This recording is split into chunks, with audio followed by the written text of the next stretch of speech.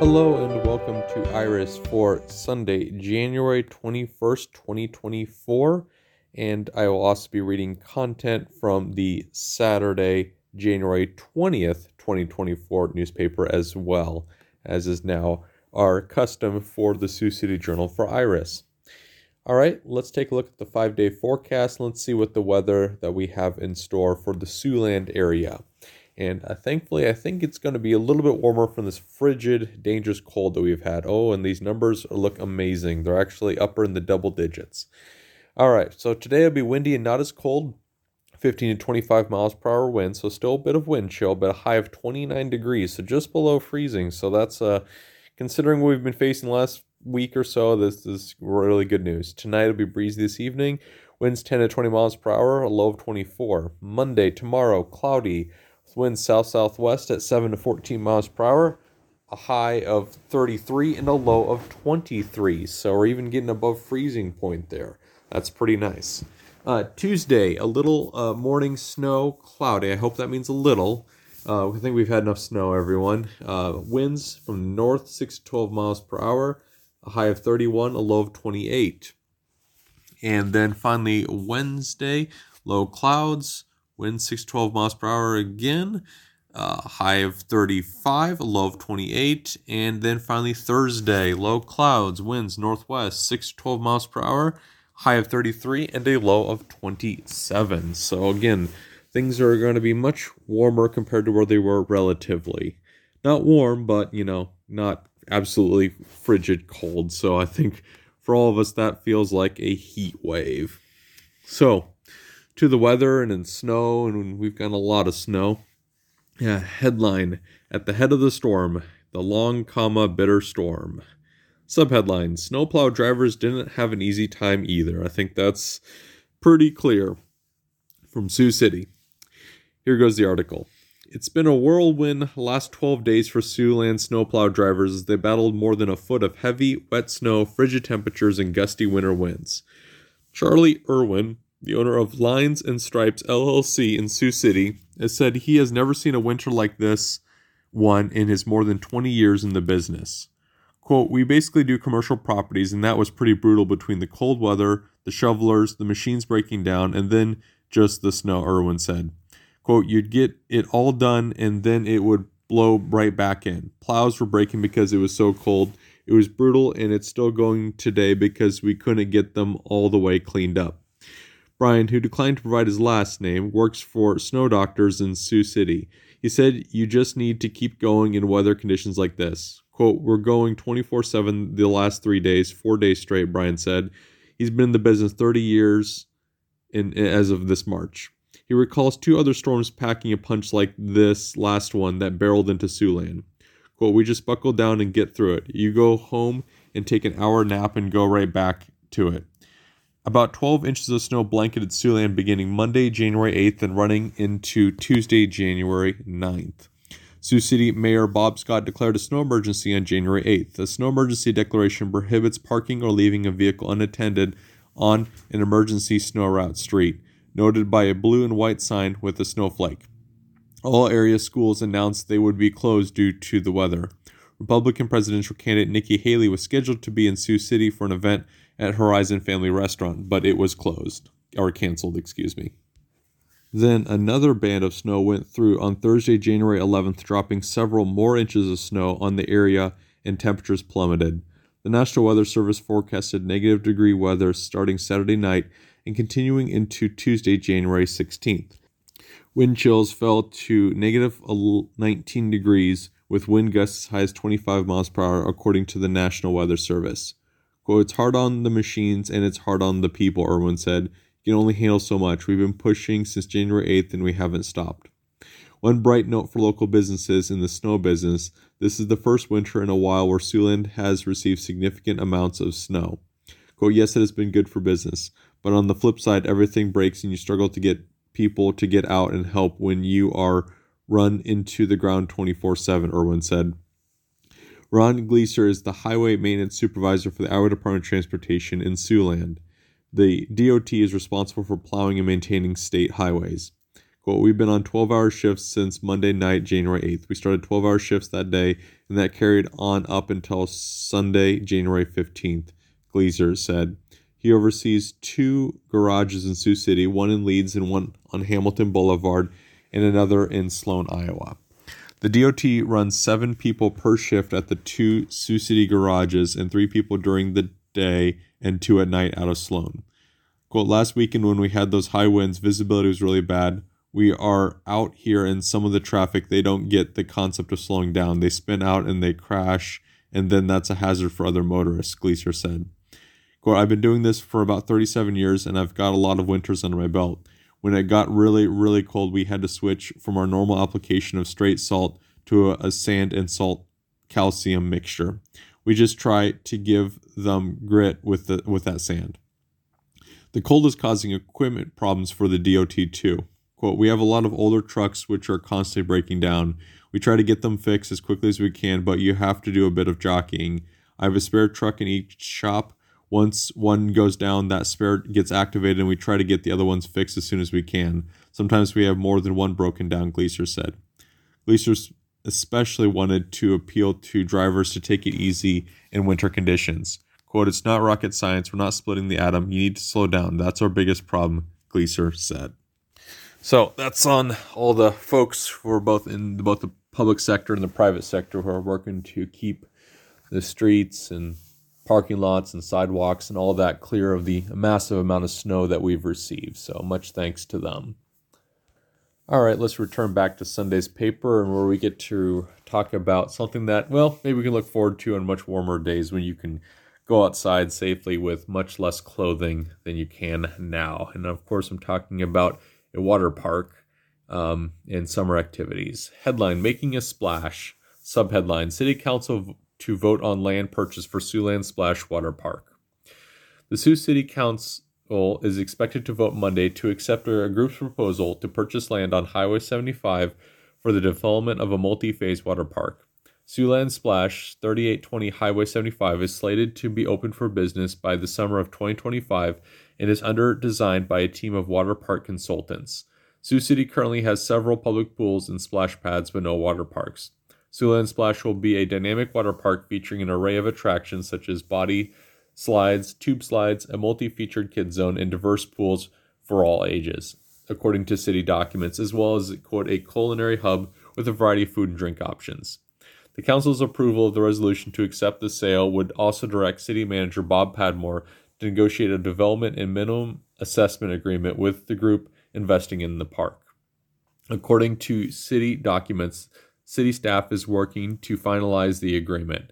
Under the terms of the agreement as currently proposed, Siouxland Splash LLC would purchase roughly 10 acres at the site at a cost of $22,946 per acre. The group of investors would make a payment of $100,000 at closing, and the balance would be paid over 10 years for a total of $229,460. Siouxland Splash LLC would commit to paying up to $250,000 toward a proportional share of the street improvements and regional storm water pond to serve the site. The group would also enter into a minimum assessment agreement of $7 million beginning January 1st, 2026, which would continue for 10 years. In addition to selling Siouxland Splash LLC the 10 acres, the city in turn would provide partial 75% property tax rebates of the new incremental taxes created by the value added to the property. Tax rebate assistance is estimated at $1.7 million over 10 years. The city would construct street improvements for an entrance to the site as required by the Iowa DOT, which has jurisdiction over Highway 75 North. Road improvements are estimated at $1 million. The city intends to apply for Iowa DOT RISE, that's an acronym RISE, grant funding for the improvements, according to documents. The city would also construct a regional stormwater pond to serve the site at an estimated cost of $367,000, complete the construction of the sanitary sewer line project, and give Siouxland Splash LLC the option to purchase the remainder of the 42-acre site to accommodate future phases of the water park or related development. So that's something to look forward to in the next few years for the summer months when we're not dealing with freezing cold. All right, let's now turn to page A2 of today's Sunday paper. Headline: Fire damages Sioux City home.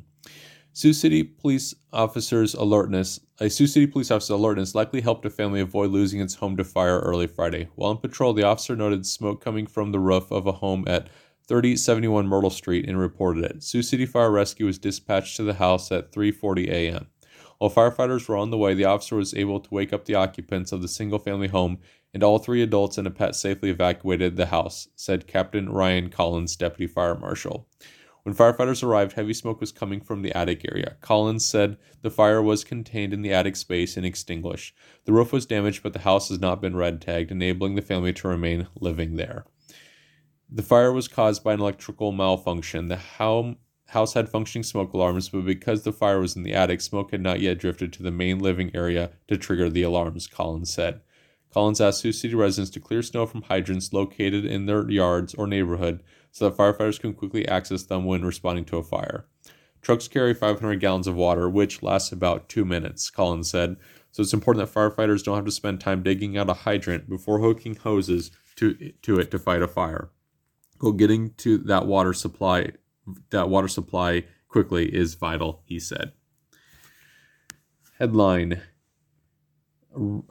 Reynolds, Iowa doesn't need all 9 AEAs, or Area Education Associations. From Johnston, Iowa. Iowa Governor Kim Reynolds said Friday that she does not believe the state needs all of its 9 area education agencies that provide support and expertise to schools, which she has proposed overhauling while insisting she isn't calling for their closures. Reynolds' proposal would redesign AEA's funding structure, streamline the services they offer, and create new oversight of the Iowa Department of Education. She has said her proposals needed to update a 50-year-old system and to improve special education services and outcomes for students with disabilities by narrowing the focus of AEA's work. The education agencies have strayed beyond their original charge of supporting special education services, she said, and have become too top-heavy. When asked Friday during recording of her appearance on this weekend's episode of Iowa Press and Iowa PBS whether Iowa needs 9 AEAs, Reynolds said, quote, no. Quote, we're a small state, she said. That's why I did the realignment bill with state government. I need local governments to take a look at the level of bureaucracy that we have in place to serve the citizens of Iowa. It's too much. We need to drive consistency. We need to get that funding in the classroom and do everything we can to improve the outcome for these children. Reynolds' office has insisted that the governor is not calling for the closure of any AEAs and that our legislative proposal likewise does not require any to close. However, Reynolds has noted that there already has been consolidation in the system. There used to be 15 AEAs in Iowa, and now there are 9. And our plan gives school districts the option to use funding for special education expertise elsewhere. Quote, we need to do something big. We need to reform, and I think by giving the districts the ability to hold AEAs accountable to decide what programs work best for the students that they are serving, Reynolds said on Iowa Press. Reynolds' proposal would restructure the way the agencies are funded. Instead of state and federal funding going to the AEAs to fund the services they provide, Reynolds said Iowa is the only state that operates that way. That money would instead go to K-12 public school districts, which would determine whether to use the funding for those AEA services or find similar services elsewhere, either at a different AEA or through a private company. All right, next article. Headline, Sioux City man pleads not guilty of attempted murder. A Sioux City man charged in connection with a July shooting in which one man was killed and another wounded has pleaded not guilty to attempted murder and other charges. Michael Lundgren Jr., 42, entered his written plea Friday in Woodbury County District Court to charges of attempted murder, intimidation with a dangerous weapon, going armed with intent, willful injury, assault causing serious injury, and reckless use of a firearm. Lundgren is charged in connection with a July 30th shooting during a disturbance at 2013 Metropolitan Street in which Daniel Wing, 42, of Springfield, South Dakota, was killed and Mark Epstein was shot in the chest and the stomach. Lundgren was also shot in the leg and the arm. According to court documents, Lundgren entered Epstein's home with Wing and was upset because his girlfriend was there. Lundgren pulled a gun on Epstein, who then retrieved a gun from his bedroom. The two began shooting as they argued. Lundgren's girlfriend told police she did not know who fired first and fled when the shooting started. After it stopped, the woman saw Epstein leaving the house while calling 911. Wing lying in the front yard and Lundgren lying in the doorway. Lundgren's girlfriend took him to the hospital. Wing was pronounced dead at the scene, and Epstein was taken to an Omaha hospital for treatment. Police said he will have to live in a long-term care facility after his discharge from the hospital because of the severity of his injuries. Lundgren also was charged with second offense possession of a controlled substance after officers found methamphetamine in his pocket after his January 5th arrest. He has pleaded not guilty. He was charged in August with felon in possession of a firearm in connection with the shooting. He has pleaded not guilty and is scheduled to stand trial in May. All right, next headline. Reynolds, new gun laws would not have prevented shooting. Subheadline, quote, there's just evil out there, governor says, from the Journal Des Moines Bureau. No new laws restricting gun access would have prevented a recent fatal shooting at Perry High School, Iowa Governor Kim Reynolds said on Friday. Reynolds was asked during the recording of this weekend's episode of Iowa Press and Iowa PBS whether gun regulation should be a part of the discussion around how to prevent school shootings like the one on January 4th in Perry, in which a sixth grade student and the school's principal were killed. Quote, no additional gun laws would have prevented what happened, Reynolds said. Quote, there's just evil out there. Police said the 17-year-old shooter was armed with a shotgun and a small handgun and had placed an explosive device which did not detonate in the school. Authorities have not yet said how the shooter acquired the weapons. Reynolds said Iowans' thoughts, hearts, and prayers continue to go out to the Perry community. Quote, this is a horrible tragedy. It's certainly nothing that any governor wants to wake up to in the morning and hear of what happened, Reynolds said. Like most Republicans, Reynolds has said the focus should be on mental and behavioral health care. She spoke about the actions she has taken as governor, including the creation of a children's mental health care system, which advocates say is underfunded, and funding for mental health care providers, and spoke about her proposal to redesign and streamline the state's regional delivery system for mental and behavioral health care. Reynolds also spoke about school safety measures undertaken by her administration, including the School Safety Bureau, which received $100 million in state-assigned federal funding and provides schools with an assessment of their safety needs. Quote, I am proud of what we've done, Reynolds said. I have made behavioral health and mental health a key part of my priorities from that moment that I was sworn in as governor of this state. Reynolds also praised the response from local law enforcement and emergency responders to the Perry school shooting, which she called, quote, incredible. Iowa Press airs on Iowa PBS at 7:30 p.m. Friday and noon on Sunday on Iowa PBS at 8:30 a.m. Saturday on Iowa PBS World and can be viewed online at iowapbs.org. All right, we'll continue the briefs for the local stories. Headline, victim of Lamar's assault identified by police. From Lamar's, Iowa. Lamar's police have identified the victim of a Friday afternoon assault. Michael Roy Gomez, 44 of Merrill, Iowa, remains in critical condition at Mercy One Siouxland Medical Center in Sioux City following the attack, according to a press release from the Lamar's Police Department. Police have arrested a 24-year-old Lamar's man, Reese Harms, and charged him with attempted murder and willful injury. According to a press release from the police, Lamar's Police and Lamar's Fire Rescue were called to the Fieldcrest Apartments at 1122nd Street Southeast at approximately 5:20 p.m. Friday, Gomez was found in an apartment not breathing after having been assaulted. Personnel applied life-saving measures in transporting Gomez to Floyd Valley Hospital in Lamar's. He was later taken to Mercy One Siouxland Medical Center for treatment. Following an investigation, authorities arrested Harms and charged him in connection with the assault on Gomez. No other details about the attack are being released at this time. The investigation into the incident is continuing. Headline, 2 die in Orange City house fire. 2 people died in a fire early Friday in Orange City. Sioux County Communications received a call at 6:49 a.m. about smoke coming from a house at 604 Albany Avenue Northeast. Orange City Fire and Orange City Ambulance responded and found the single-family home filled with smoke. After entering the house, firefighters discovered Alan Egdorf, 79, and Linda Egdorf, 82, both of Orange City, had died as a result of their injuries. The house was a total loss and damage exceeded $100,000. The cause of the fire remains under investigation by Orange City Fire Chief and the Iowa State Fire Marshal. Fire departments from Alton, Hospers, Granville, Sioux Center, and Lamar's assisted Orange City in putting out the fire. All right, we'll now turn to the Saturday edition, Saturday, January 24th edition of the Sioux City Journal, which actually has its physical counterpart published every Saturday. All right, headline from the Saturday paper. A new discovery, subheadline, Cherokee archaeologist seeks info on prehistoric mounds in northwest Iowa. During his 32 years as a state archaeologist, Mark Anderson observed and investigated all kinds of historically significant sites across Iowa. But not long after his retirement and subsequent acceptance of the part-time staff archaeologist job at the Sanford Museum and Planetarium in Cherokee a little more than a year ago, he received a call alerting him to something he'd never seen before, at least not in this part of the state. Intrigued, Anderson visited the site and was excited to see low conical earthen mounds near a river. Quote, when I looked across the river terrace and saw a number of small mounds, it was pretty obvious these were man-made, Anderson said. You pretty much know right away after you visited them. The mounds are likely burial sites of prehistoric native peoples who lived here hundreds of years ago. Anderson said, visits to about a dozen other sites yielded similar findings and a new puzzle for the veteran archaeologist to ponder. Quote, I was not aware of many mounds at all in northwest Iowa, he said. Quote, they're located in places I wouldn't have expected and I wouldn't have looked if I was doing this on my own.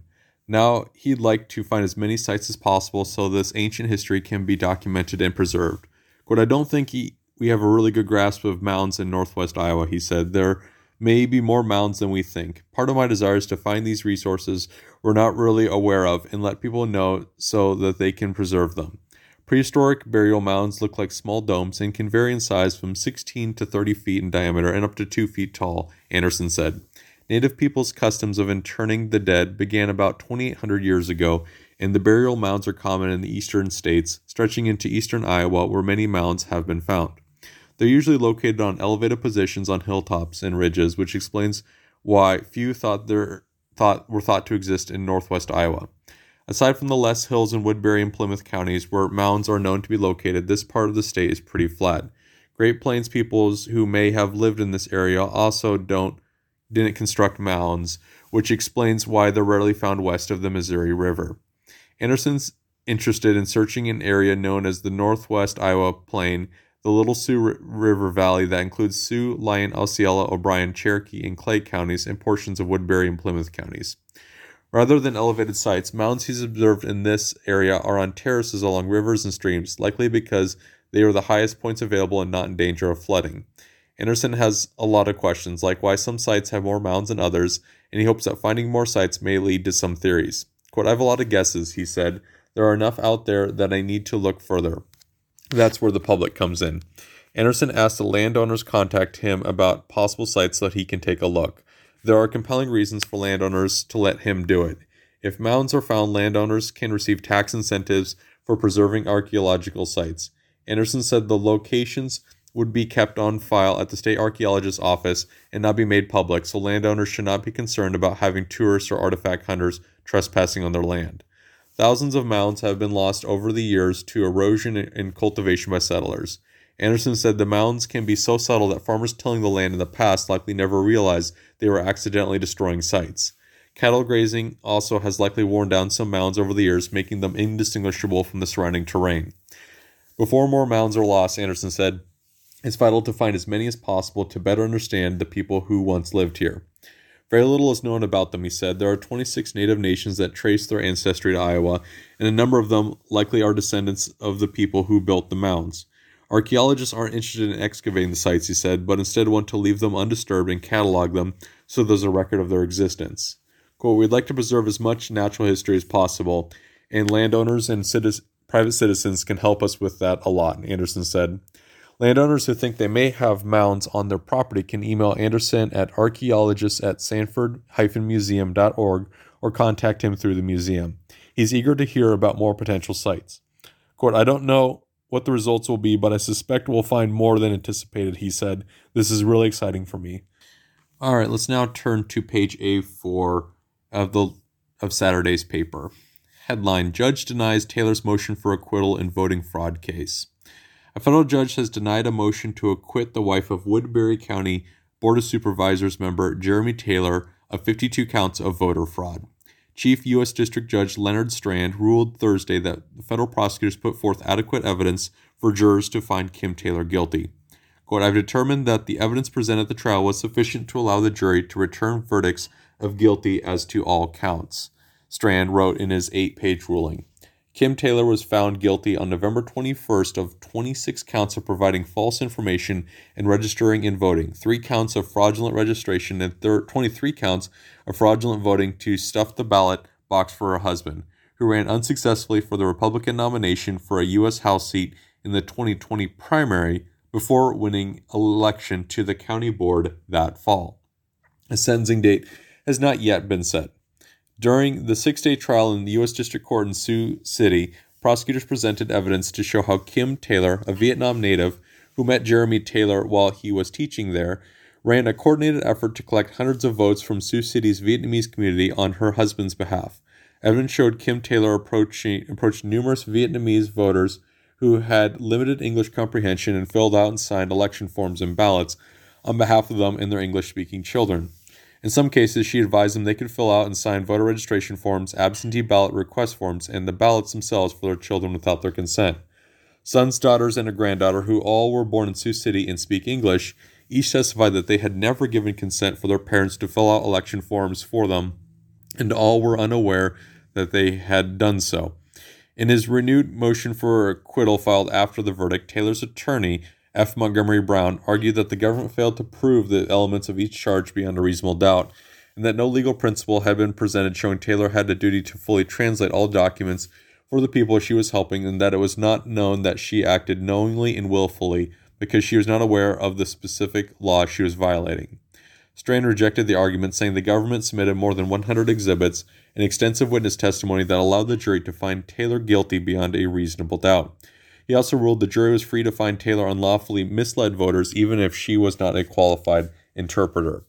Finally, referring to an earlier ruling in the case, Strand said ignorance of the law is not an excuse for breaking it, and knowledge that the conduct is unlawful is all that's required. Taylor was an experienced campaign operative, Strand said, having assisted her husband in previous elections and other political activities, had helped Vietnamese voters in prior elections, and was a former Iowa legislative aide. Quote, the evidence was sufficient for the jury to found that a reasonable jury could infer from this evidence that Taylor acted knowingly and willfully, Strand wrote. Woodbury County election officials became aware of possible voter fraud in September 2020 when 2 Iowa State University students from Sioux City requested absentee ballots only to learn ballots had already been cast in their name. When processing absentee ballots on election night, election workers noticed the handwriting on several of them appeared to be similar. After the election, Woodbury County Auditor and Election Commissioner Pat Gill notified the FBI, which launched an investigation. Taylor was indicted and arrested in January of 2022. Jeremy Taylor has not been charged, but was named as an unindicted co-conspirator. The case remains under investigation, and prosecutors have not commented on any possible future indictments. After Kim Taylor's verdict, other elected officials, county board members, and members of the public called for Jeremy Taylor to resign from the county board.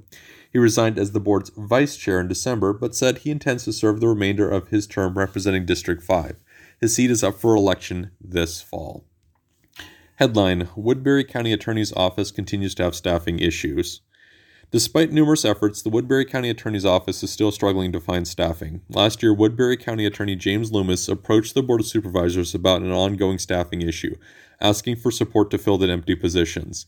The board made a variety of changes, but Supervisor Matt Ung said while the issue has gotten better, there are between 5 and 7 empty positions at any time. Loomis said the shortage is not due to mismanagement or lack of an effort, but due to many staff members needing to relocate for their families. On Tuesday, the board voted to advance the effective date of the Assistant County Attorney's union contract and temporarily increase the retention bonus from $1,500 to $3,000. The new Woodbury County Assistant Attorneys and Victim Witness Coordinator union contract provides a 9% wage increase for employees. Instead of starting July 1st, the wage increase will be effective January 22nd. Quote, drastic times require drastic measures. No other county department has worked without 1/3 of its budgeted staff for over a year, nor received fewer applicants for its open positions, Ung said.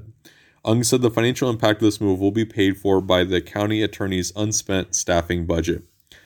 After being elected county attorney in 2022, Loomis approached the board with a plan to fill the vacant positions in his department. The board approved giving 4% raises to staff, giving $1,500 retention bonuses, giving automatic vacation time, shifting a position to create a new deputy, and starting new hires at a wage step equivalent to their experience and more. Loomis said there was an increase in applications after these changes. Quote, unfortunately, it has done nothing to reduce the number of vacancies, which has been at 5 to 7 for the last year. This resulted in felony attorneys handling over 100 cases, Ung said in board documents. Loomis added it should be around 40 or 50 cases. Loomis said so far the driving force for people to work in Woodbury County is that were already local. He said money is a way to incentivize people to transplant to the area. Currently, new hires in the county attorney's office can receive a $1,500 retention bonus after 1 year of employment. With Tuesday's change, anyone hired from January 22nd to June 30th will receive a $3,000 bonus after 1 year of employment. In April, Loomis proposed giving support staff a $2,000 extra bonus because of the extra work they were taking on during the shortage, but was denied by the Board of Supervisors. The board denied the request, stating they did not want to set a precedent, and cited similar requests from County Sheriff Chad Sheehan that was also denied. Ung said the increased bonus and advanced union increase is not meant to, quote, open the floodgates, but to bring meaningful remedy to this issue. He said advancing the wage increase allows them to hire staffing at the new wage sooner. Loomis said he hopes to present these financial opportunities to graduating students this winter during on-campus interviews at the University of Nebraska-Lincoln, Creighton University, University of South Dakota, Drake University, and the University of Iowa. Quote, at the end of the day, money speaks, he said. Headline, Sioux City man sentenced to 50 years for fatal shooting.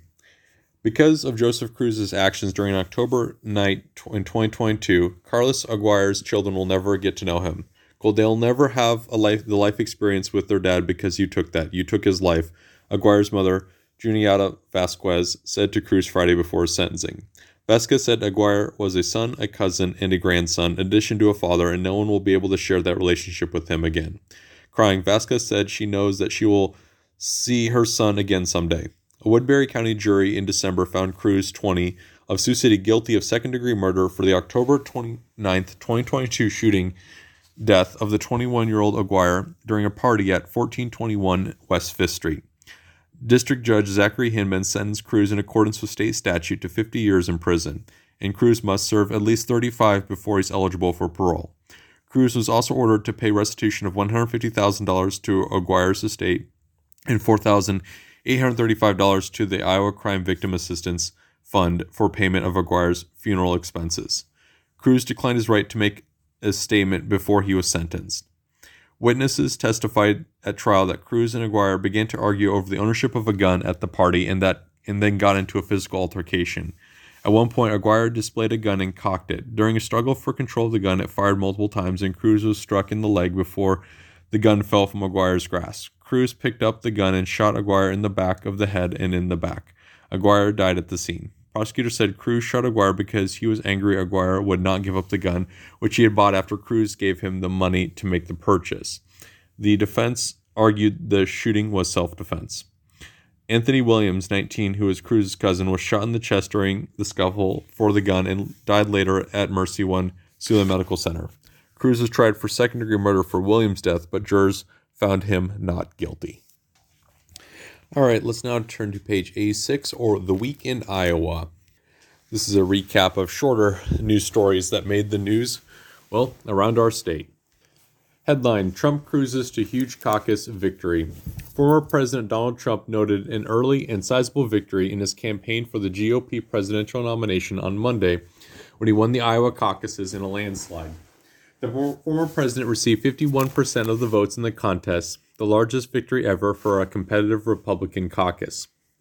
Trump won solidly in every county but Johnson, where Nikki Haley beat him by just one vote, proving that he still has a firm grip on the Republican electorate. Florida Governor Ron DeSantis came in second, while former South Carolina Governor Nikki Haley notched a close third place.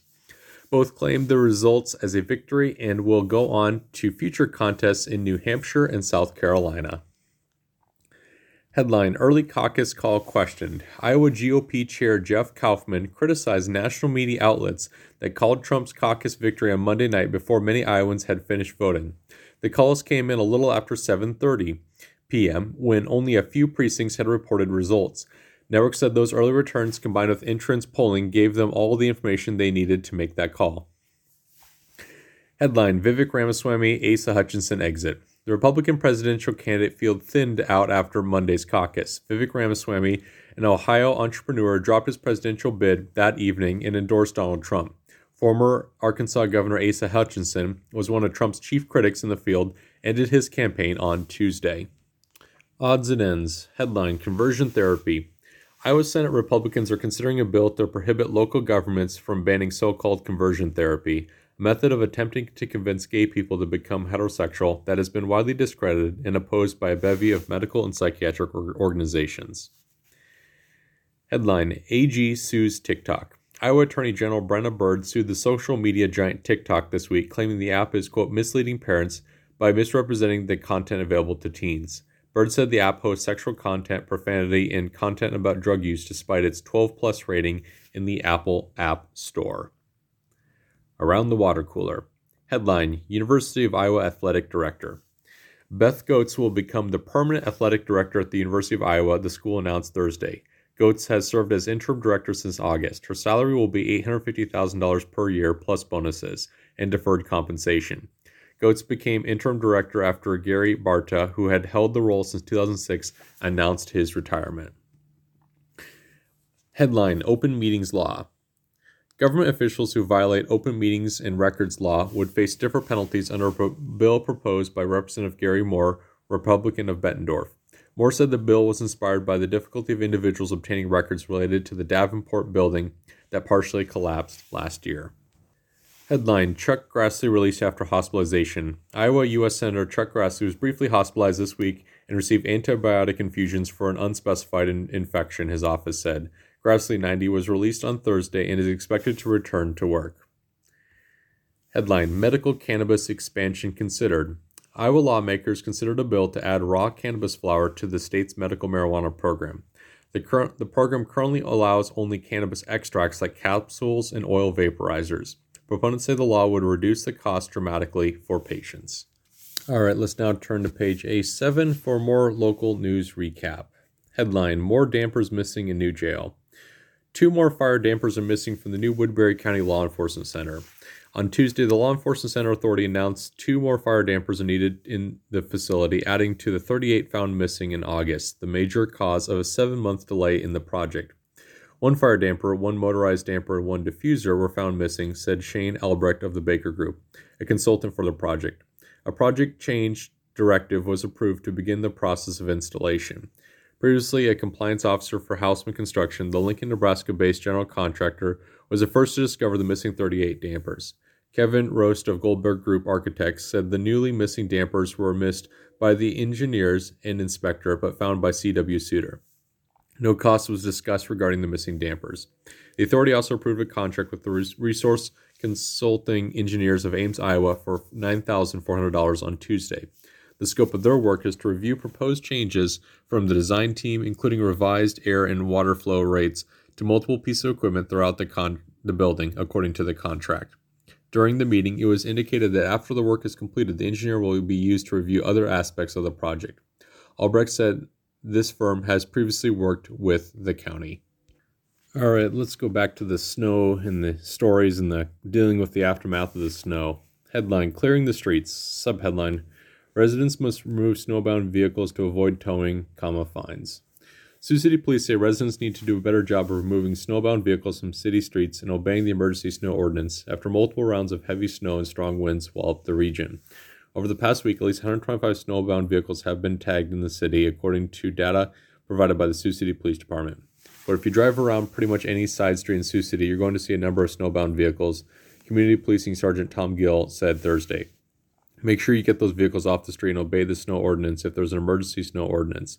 The reason is we need to get those streets cleared. It's hard for the plows to get through, especially a side street that's narrow. The number of vehicles tagged between January 11th and 9:45 a.m. Thursday is likely higher than the 125. As Gill said, officers may tag a vehicle but not write a report. He said reports have been written on 125 snowbound vehicles. He said 58 snowbound vehicles were towed over that time period. A lot of our officers will just put the 24-hour sticker on there. That sticker gives the person 24 hours to get it moved or it will get towed. Some officers will do the sticker and write a report. That's where you get the 125. So there's been 125 reports written for snowbound vehicles, Gill explained.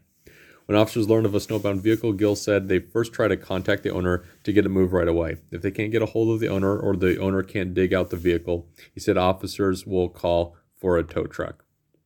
While Gill described the sticker as a 24-hour courtesy, he said snowbound vehicle that is blocking a city plow will have to be towed even if it doesn't have a sticker on it. He said all a plow driver needs to do is to get a vehicle towed is to call police. Gill noted that the department also has a civilian code enforcement officer who primarily takes snowbound vehicles and writes corresponding reports on those vehicles Monday through Friday. After tagging a vehicle, he said the code enforcement officer returns to the site 24 hours later. The vehicle has not been moved. Gill said the code enforcement officer will have the vehicle towed. Gill said it's nice having a code enforcement officer on staff because officers don't always like to have to call for a tow truck.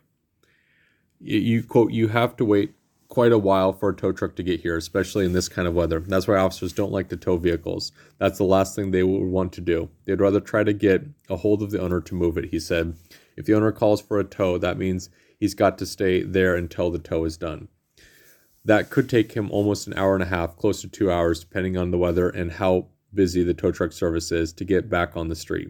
Since the city contracts with Meyer Towing for tow service, Gill said Meyer is the only towing service officers can use to remove snowbound vehicles. Quote, if all their trucks are busy, then the officer is going to be waiting there for a while, and the tow truck won't come in to do it if there's no officer there. Gill said the cost to release a towed vehicle is $35. He said the owner must come to the police department to pay the fee and show proof of ownership as well as a valid ID at that time. Meyer Towing will charge them $19 for a normal tow, according to Gill. Quote, if they have to wrench it, it's more than that. I'm not sure how much more. They also charge them $12 a day for the storage fee, he said. Headline, Pillen makes taxes the centerpiece of speech, from Lincoln, Nebraska.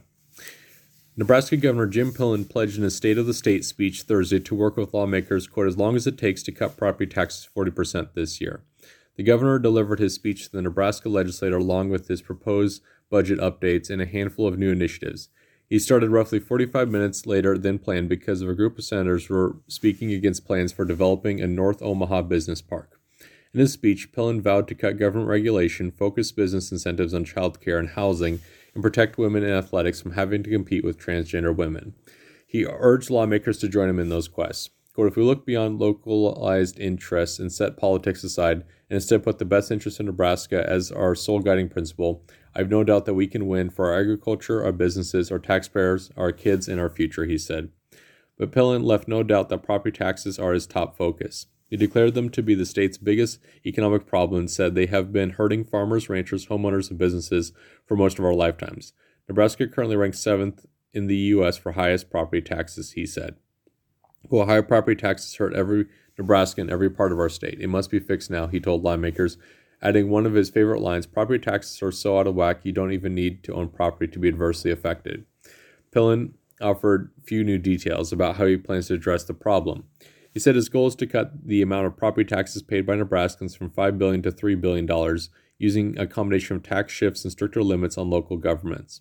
Half of the $2 billion is already accounted for. Roughly $250 million would come from legislation last year that eliminated property taxes for community colleges and replaced them with state aid.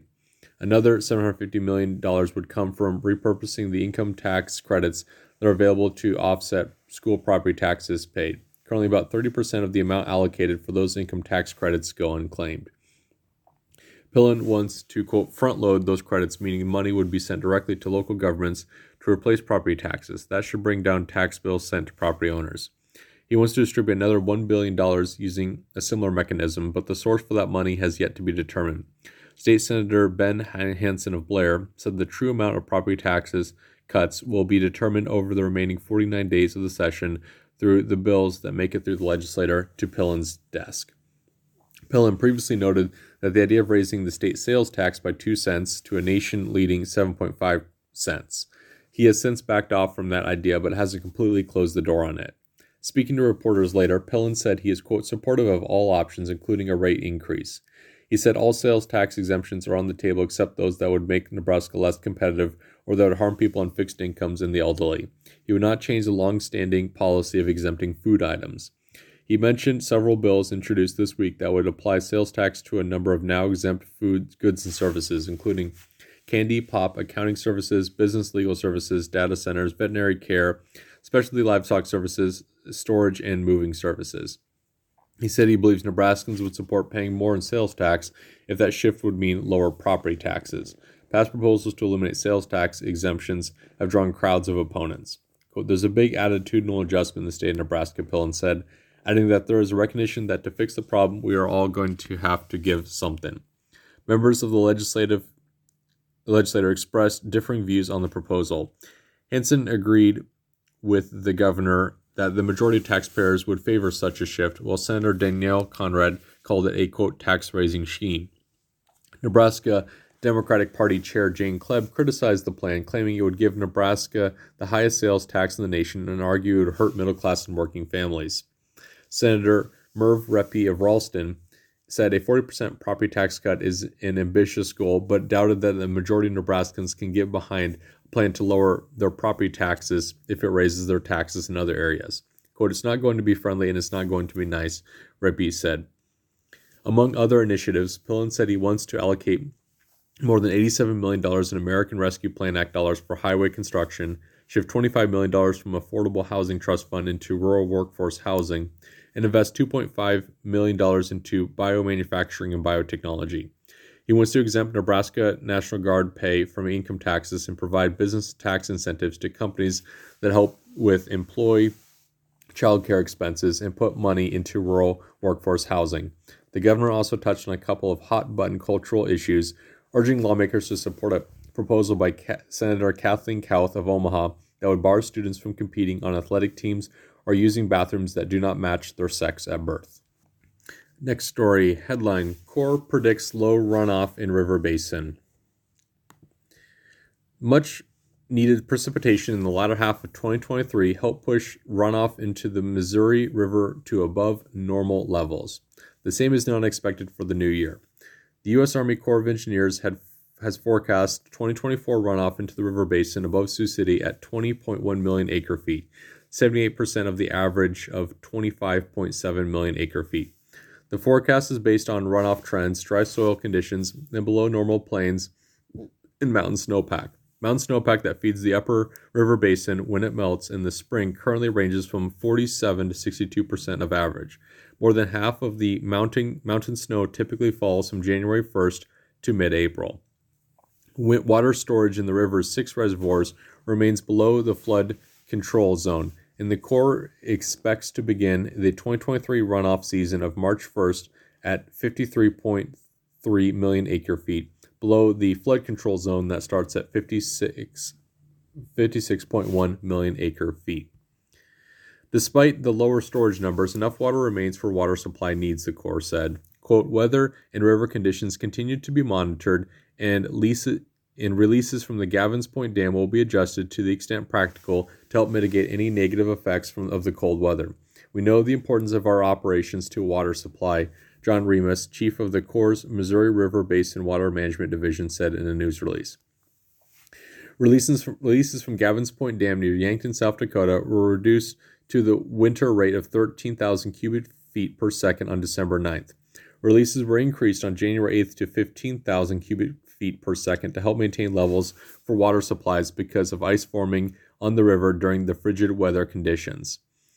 Forecasts can change dramatically over the course of a year. A year ago, the Corps forecast a 2023 runoff at 81% of average.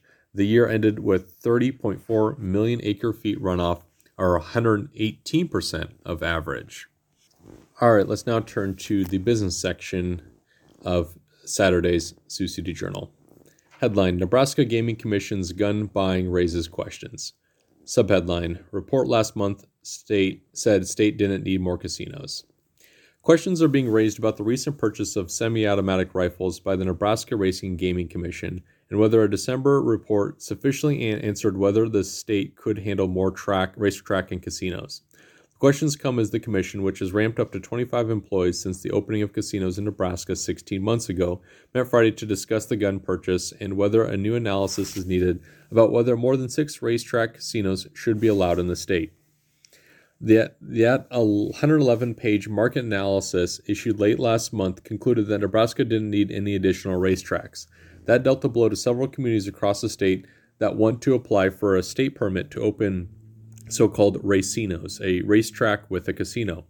At least two members of the commission, Tony Fulton and Shane Grekel, along with the state senator John Lowe, told the Examiner on Thursday that the recent report was incomplete. Lowe, who heads the committee that deals with gambling in the Nebraska legislature, said the report barely mentions the impact on horse racing industry in the state. Quote, "I think the whole study needs to be redone," the senator said. Fulton, a former state senator and state tax commissioner, said the report didn't cover all the topics required by the legislator, which ordered the study to help determine whether the state could support more casinos in horse racing. Currently, casinos are only allowed at the existing racetracks in Lincoln, Grand Island, Omaha, Columbus, South Sioux City, and Hastings. Several communities, including Bellevue, Norfolk, North Platte, Fremont, Kimball, and York, have also expressed interest in opening casinos. Another member of the Gaming Commission, Shane Grekel of Bloomfield, also said the study was incomplete. Quote, "It definitely needs an amendment or an addendum," Grekel said. "It never even highlighted anything of the value of agriculture to that racing brings." Two organizations, Warhorse Gaming and the Nebraska Horsemen's Benevolent and Protective Association, sent letters to the commission this week calling for a new study of whether more racinos should be allowed. Among the concerns raised by Lance Morgan of Warhorse Gaming was that the study was premature because every casino in the state has yet to fully open, thus their impact couldn't be accurately measured. The study was done by the Innovation Group, a gaming consulting business based in New Orleans that was paid $48,000 for its analysis. The analysis of whether new racinos are needed might come into play when the Racing and Gaming Commission is scheduled to vote on whether to allow the transfer of the quarter horse racing license in Hastings to Ogallala. That would allow the opening of the first casino in the state west of Grand Island. The market analysis on the impact of more casinos came a month after members of the commission learned, to their surprise, that the agency had purchased 10 short-barreled semi-automatic rifles for use by its 10 plainclothes investigators. The Sig Sauer MPX rifles, plus associated equipment, cost $30,000 and $350. Commissioners learned about the purchase in November and were later told that the guns would be used only as a last resort in the event of an active shooter event at a casino or a racetrack. The firearms, officials said, would not be carried on the casino floor, but would be kept within easy access in the event of an incident. Quote, "You have to meet force with force," said Steve Eppens, a former Lancaster County deputy sheriff who is an investigator with the commission. "Most active shooter incidents involve an assault rifles," he said. Steve Anderson, the director of enforcement at the commission, said all his investigators are sworn law enforcement officers who regularly train with weapons. He said that there have been 9 shooter-related incidents at casinos since 2018, and that the MPXs are the same weapons used by the Nebraska State Patrol for its SWAT team. Said Eppens, quote, "If you don't think active shooter incidents happen at casinos, just Google it." Lowe questioned whether the Gaming Commission needs such firepower. Quote, "This is a regulatory agency," he said. The State Patrol, the senator added, is there to deal with shooting incidents. Both Fulton and Grekel said that once an explanation was provided to justify the gun purchases, they agreed with it. But the two commissioners said the decision to buy the guns could have been handled better, and that the commission is now adopting guidelines on how such purchases should be approved. Tom Sage, the executive director of the Racing and Gaming Commission, said in a recent interview that the guns were, quote, "purchased to be proactive." Quote, "We're trying like hell to make sure we don't have a big issue at a casino, and then we hear we told you so," Sage said. He said that criminal activities do occur at casinos, mentioning sex trafficking, drugs, fraud, and gang-related activity. Sage added that there was a fatal shooting at Fauner Park in March. Sage recently took a leave of absence to deal with personal health issues and was unavailable to respond to questions raised about the market analysis of racinos. But in a recent interview with the Examiner, he defended the steps he'd taken in recent months to ramp up the commission to deal with the new industry, gambling casinos. The organization, Sage said, had to hire new staff and learn about a totally new activity in the state and how to regulate it. But he and the agency's lawyer, Ryan Forrest, said that's brought a lot of pressure to bear and long hours. Quote, "You can't make everyone happy," Forrest said. Added Sage, "I'll put our record up against anyone," end quote. All right, friends. Well, that brings us to the end of Iris for Sunday, January 21st and Saturday, January 20th, 2024. That is all I can fit in this hour with you today. So I hope you all have a wonderful day. Enjoy our warmer weather. Be safe, be well, and if you can, take care of someone else. All right. Bye-bye.